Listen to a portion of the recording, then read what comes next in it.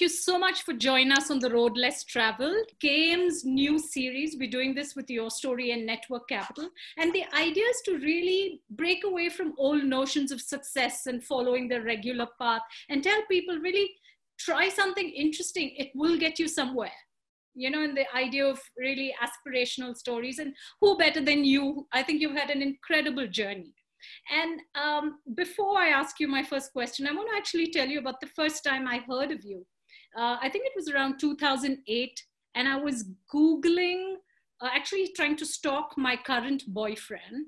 And I will tell you who he is after the conversation's been recorded.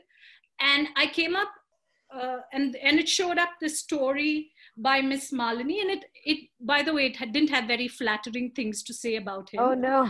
No, it was quite, and that time he wasn't my boyfriend, so I didn't mind so much. But I thought, gosh, I love how she writes. It's so engaging. So never mind that the story wasn't what I wanted to read, but I thought how you engaged was so refreshing.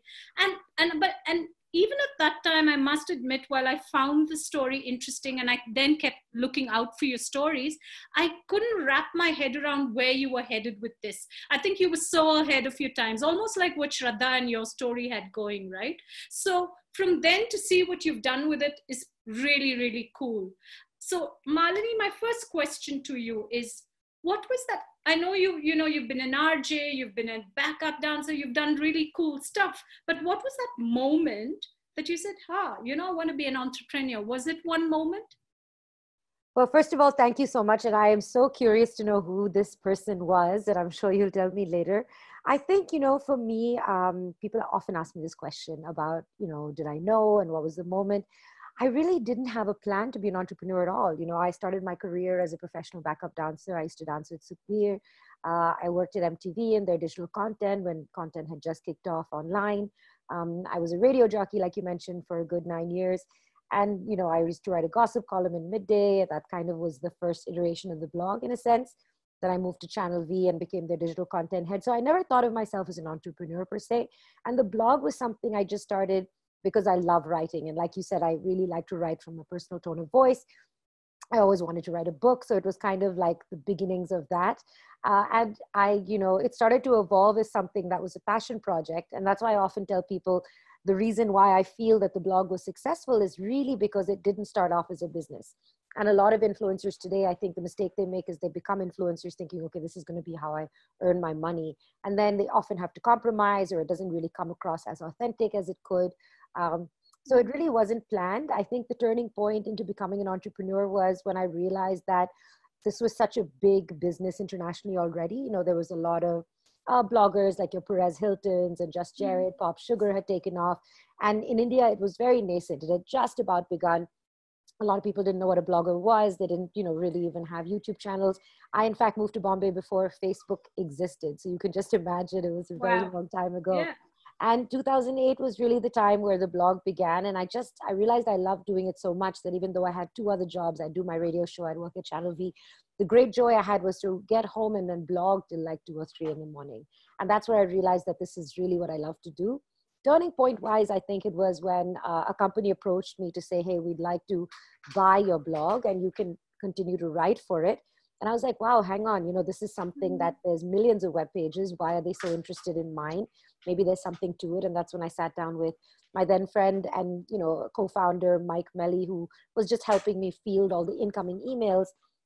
And my husband, who then, was my boyfriend at the time, before he even, had joined the company, said, there's something here and why don't we give this a shot? And I remember at that time saying, if you guys are in it for the long haul, then I'm going to do it. Otherwise, I don't want to do it alone. And so then we went from being a hobby blog into something that was more of a digital magazine. So we covered Bollywood and fashion and lifestyle, then later beauty.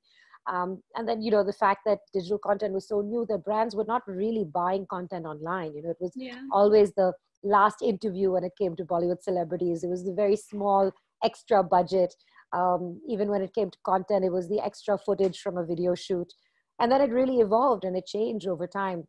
And I guess peak moments would be things like when we broke a big Bollywood story, when we started off as a gossip blog. Yeah. But after that, there's been a lot more since we evolved. Even though the blog is the mothership, we create content agnostically across platforms. We got into 5 seasons of television. I wrote a book. We started doing podcasts for Savan. So it was sort of multimedia. It was like content for the young millennial, entertainment content.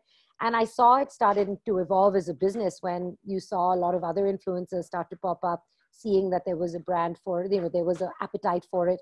And people always ask me, are you worried about the competition? And I said, no, this is great, because unless there's an industry, there isn't really any money in it. That you Absolutely. have to actually have enough players that it becomes viable.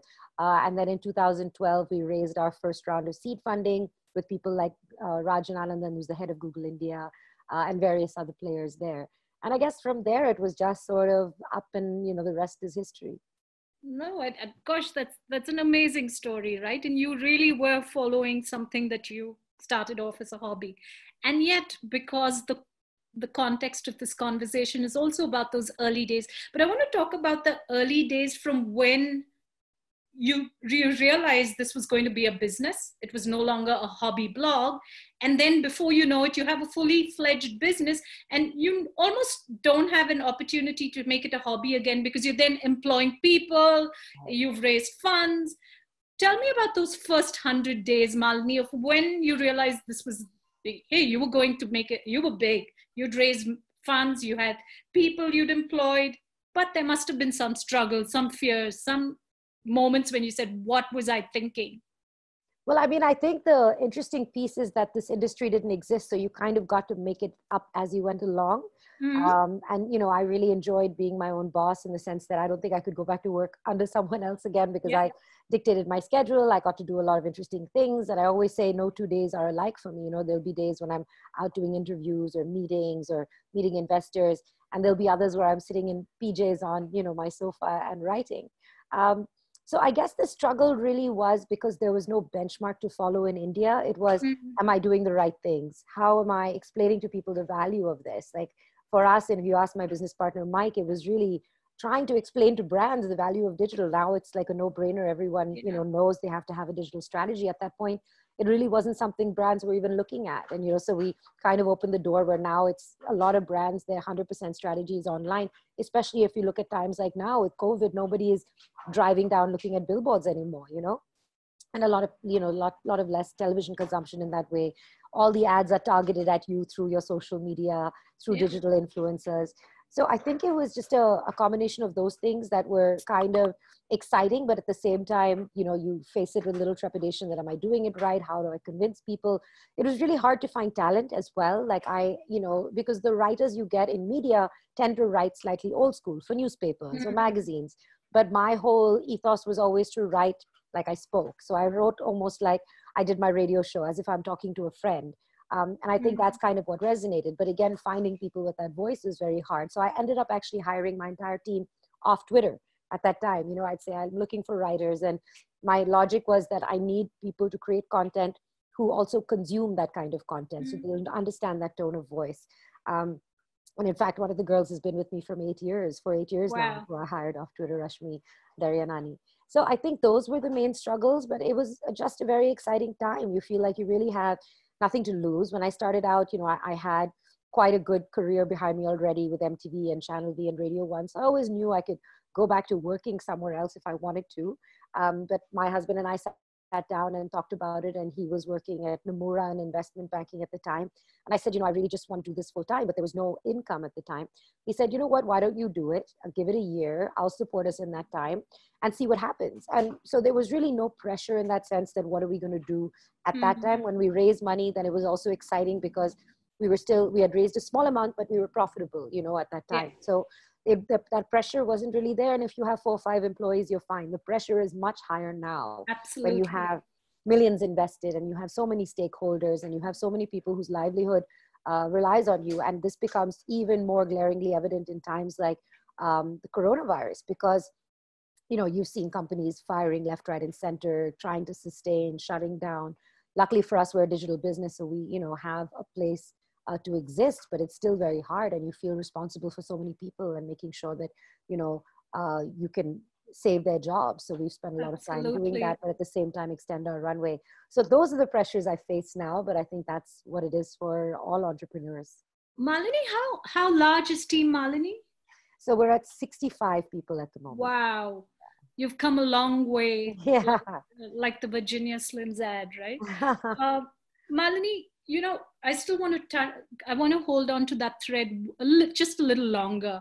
Um, were there streams that seemed exciting as you explore, and like you said, there was no reference point, so the world's your oyster in a sense, and also there's a lot of learning as it happened.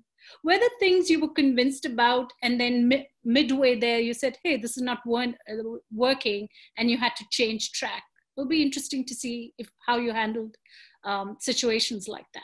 I think the biggest struggle, honestly, was probably separating Miss Malini from Malini Agarwal, because till this day, people still identify the entire brand as only me, but there are 65 people. I barely blog. In fact, I don't really write any blogs. There's a team of bloggers. I focus really more on my new initiative, which is Malini's Girl Tribe, and I'm working on my second book.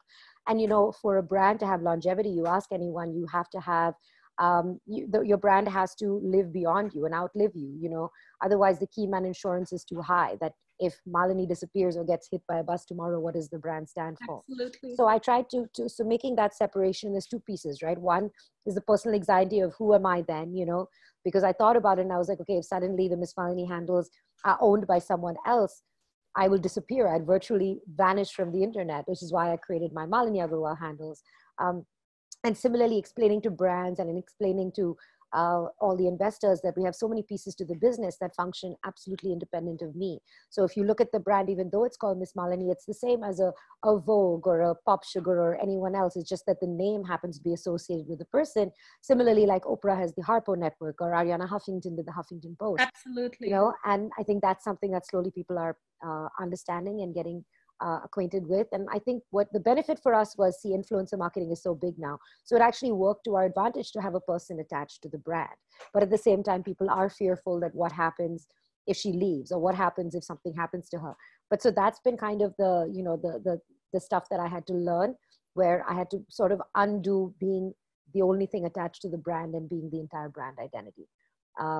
Where, now I've begun to realize that it has to be a whole sort of 360 approach to it, but find a way to align myself with the messaging. So you almost become your own brand ambassador, but you don't have to be the entire brand. Absolutely. And that's such a fine line, right? Of Yes. recognizing it first for yourself, and then being able to position it that's you and yet not you. No, so I have one more question in that same vein, but this is more about entrepreneurial traits. Game really is about trying to identify what really makes entrepreneurs tick. Are there a couple of things that we can recognize that exists in most entrepreneurs who make it? And you have mindset, and you have grit and persistence and different traits that we identify. Do you think there's one trait that really held you in good stead, Malini? Something that now that you look back said, you know what? It's because of this that I got here. I think there's something common with, they're all, everybody has their own skill sets, but I think one thing I've always seen is a good leader is someone who takes the initiative, right? And the initiative to learn how to do everything that they're going to ask someone else to do. So since I started the blog, I knew how to edit pictures, how to write, how to do the meta tagging, edit video. So if you know how to do all the things that people in your team do, then you know how long it takes. You can empathize with the mistakes that are made. And I think that's a really important skill. And most leaders that I've met that are successful know exactly what every role in their company entails and are able to do it. And I think that's really, really important. Obviously there might be some skills where you're a designer and you may not how to do everything for that. You have some people who are more artistically inclined, or you have some more people in the business end of it. But I feel as the founder of a company, you should really know the inner workings and all the tools of the trade and understand, or make an effort to understand those. For me specifically, I think especially when it comes to female leaders, I think empathy has played a large role. Being aware of the millennial mindset, that they're not just looking for a paycheck, they're not just looking for a job, they're looking for emotional satisfaction. They struggle with the idea that they were brought up in an Insta world where you can order food in an instant, you can get a ride in an instant, you can swipe for a date, but there's no instant job satisfaction. And that's something they struggle with, and it's not really their fault. They've been sort of brought up in that environment.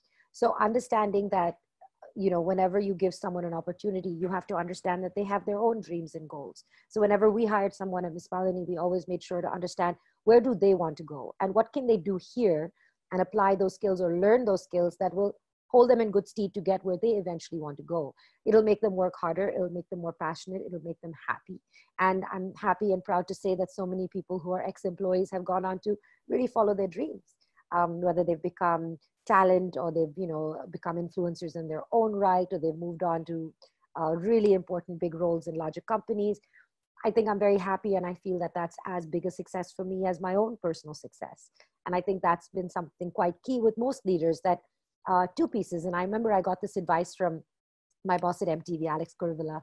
He said, always hire people that can do your job so you can move on to do other things.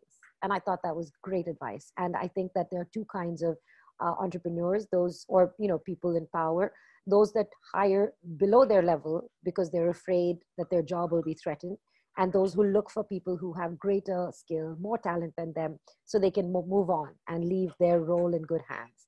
And I think that's always really been something that's allowed me to move forward, because the talent I found has been exceptional.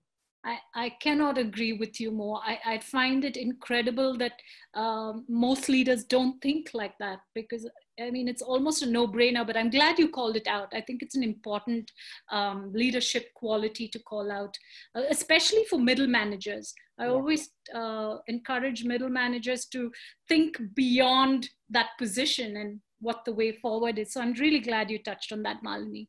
I want to move track, Malini, to Malini's Girl Tribe. You've set up this inclusive space for women everywhere. What inspired you to start this? So two things. One, whenever new things happen on social media, I'm always curious to try them out. So Facebook was talking about their Facebook groups a lot, over and above pages and individual profiles. And they were like, why don't you, we worked with those platforms from the start. So they were like, why don't you try starting a group? And I thought about what this group should be about. I'm like, should it be about Bollywood or fashion or beauty? And none of those things are specifically my forte yet. So I have people who write about those. And I was thinking about how women probably don't have as safe a space to connect with each other, And so I was like, you know what, maybe I'll create a community like that just for women. So I added 100 women that I know. And from there, it sort of grew. And now we're at, almost 50,000 women. And this also was born of the idea that, and I'm sure you experienced this yourself, that our mailboxes, our DMs are filled with so much nonsense on a daily basis, creepy DMs, random messages. And I've asked men so many times, and they really don't have that same experience. Very often it's really only women who face this.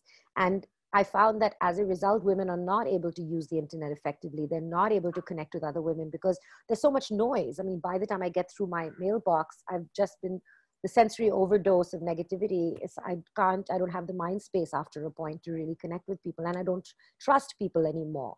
And even with women and each other, online, your first reaction, and I've seen the difference on social media where people are quick to react or be defensive or aggressive or attack.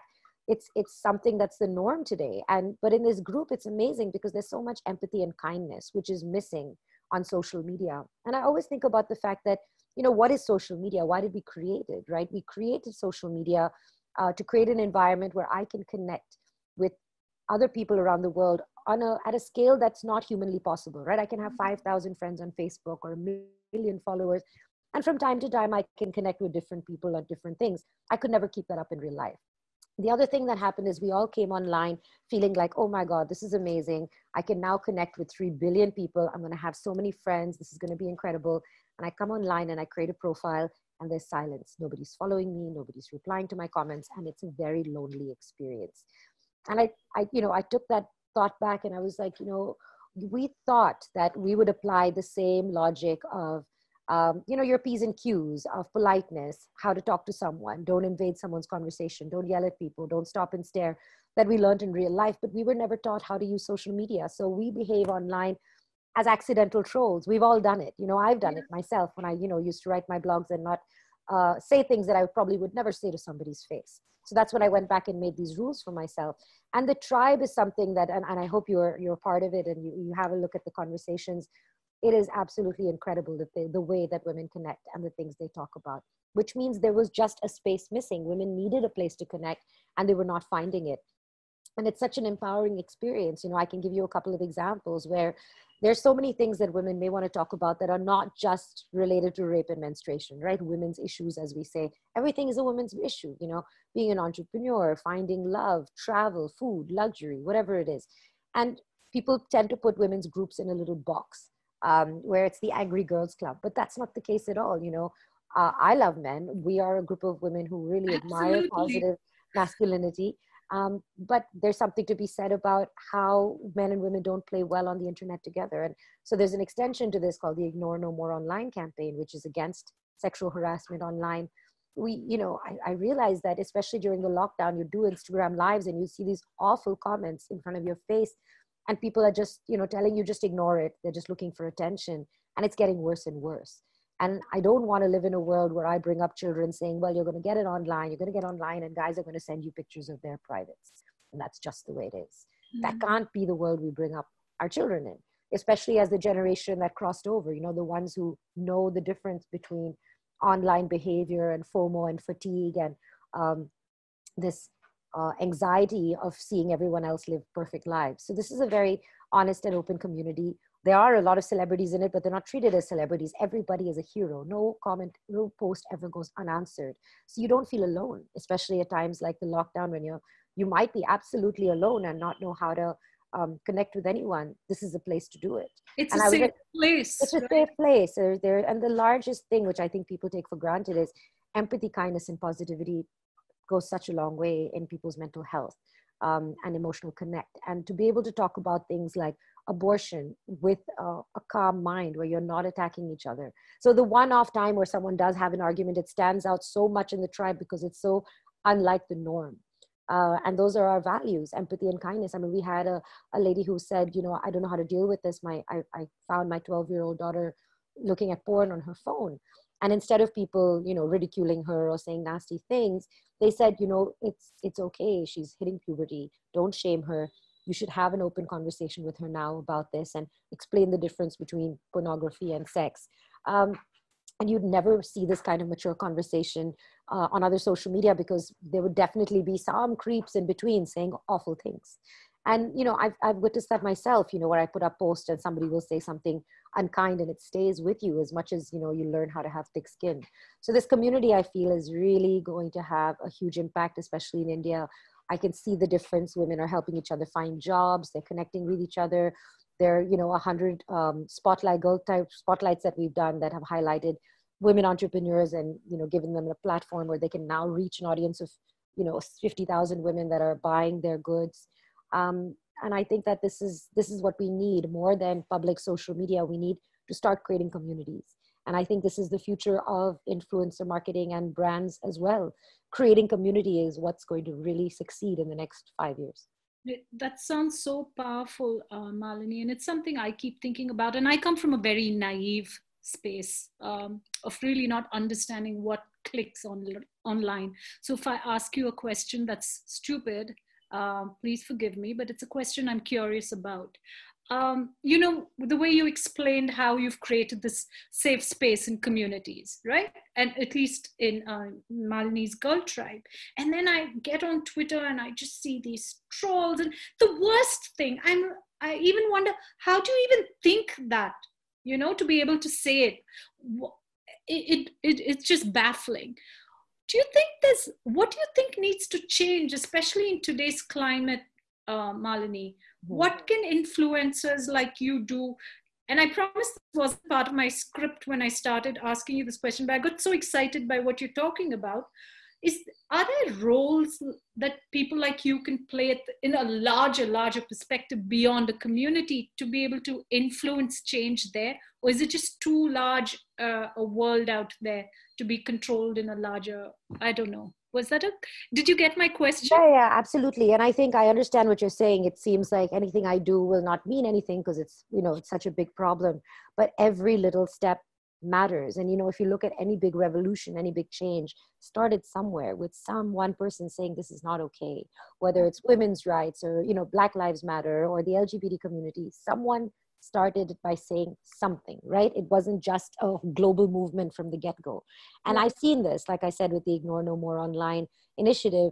I got tired of ignoring nasty comments or trolling or sexual harassment. I got tired of looking at pictures of dicks in my mailbox and just ignoring it, because these are things you can't unsee.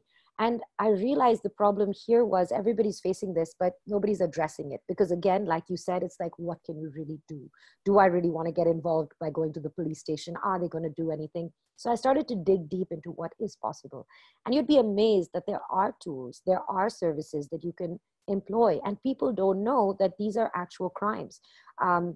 It's basically you have there are actually laws in place that say any kind of indecent behavior against a woman's modesty, any kind of stalking, all of these things fall under certain, sections.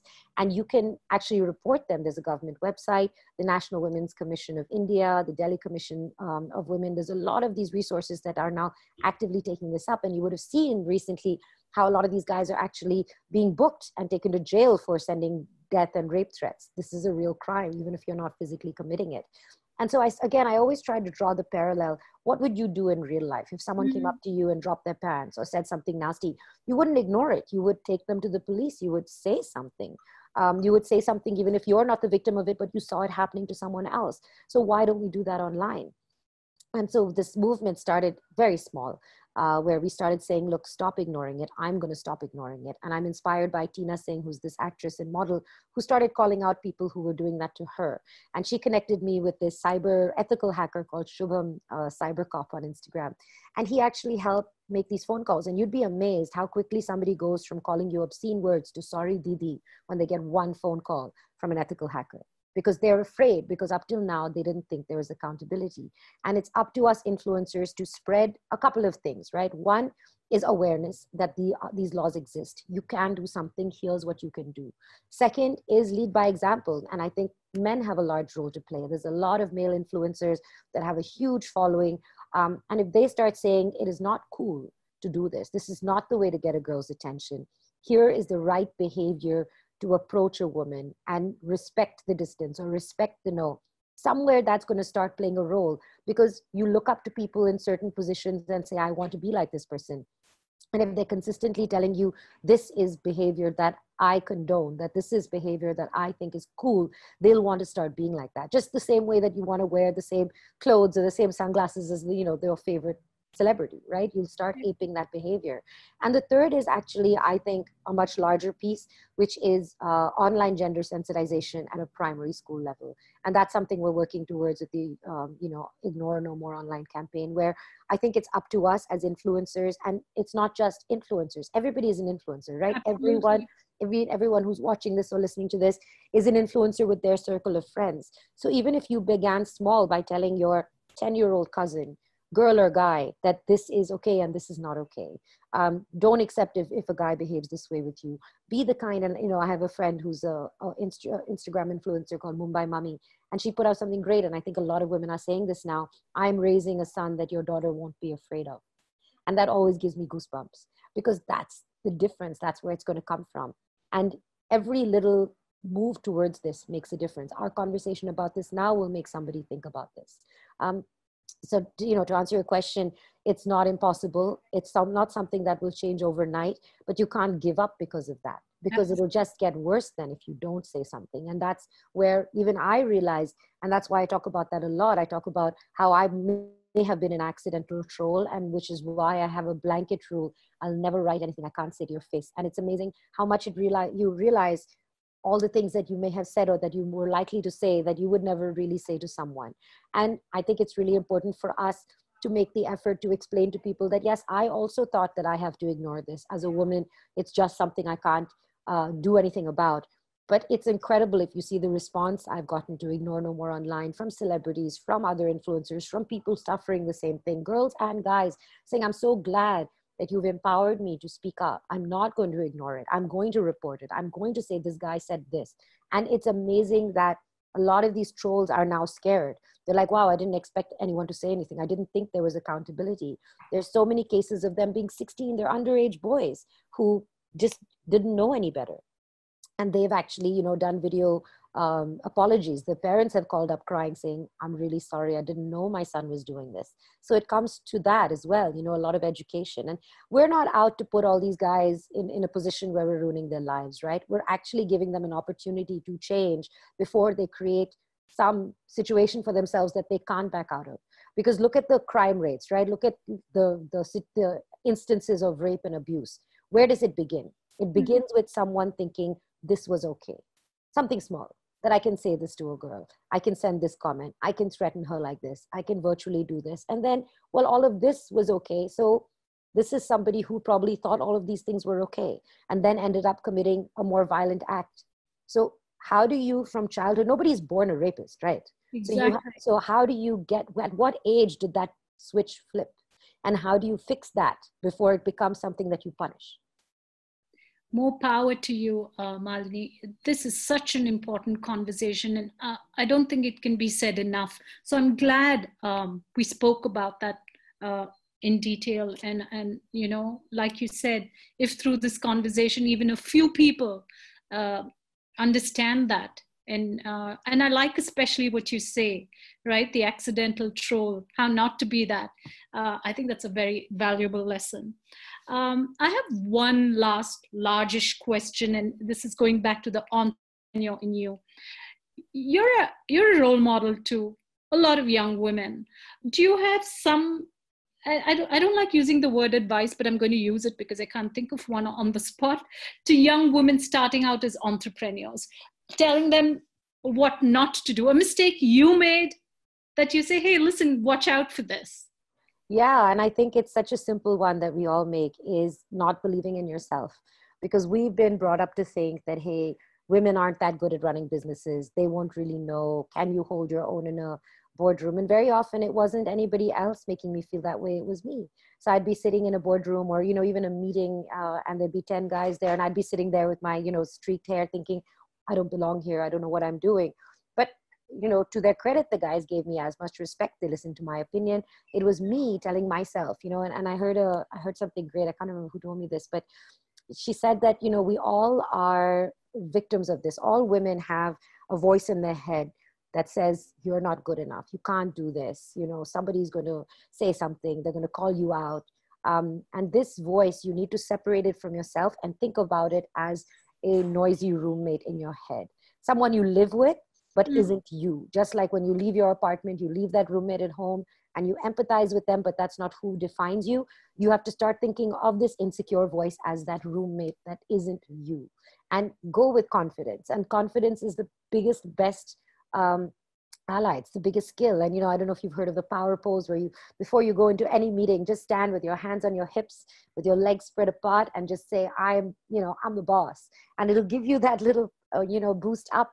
And, you know, like there are things like, I have crippling stage fright. People don't know this. My hands sweat. I freak out every time I have to go on stage and speak. I'm very, very nervous about it.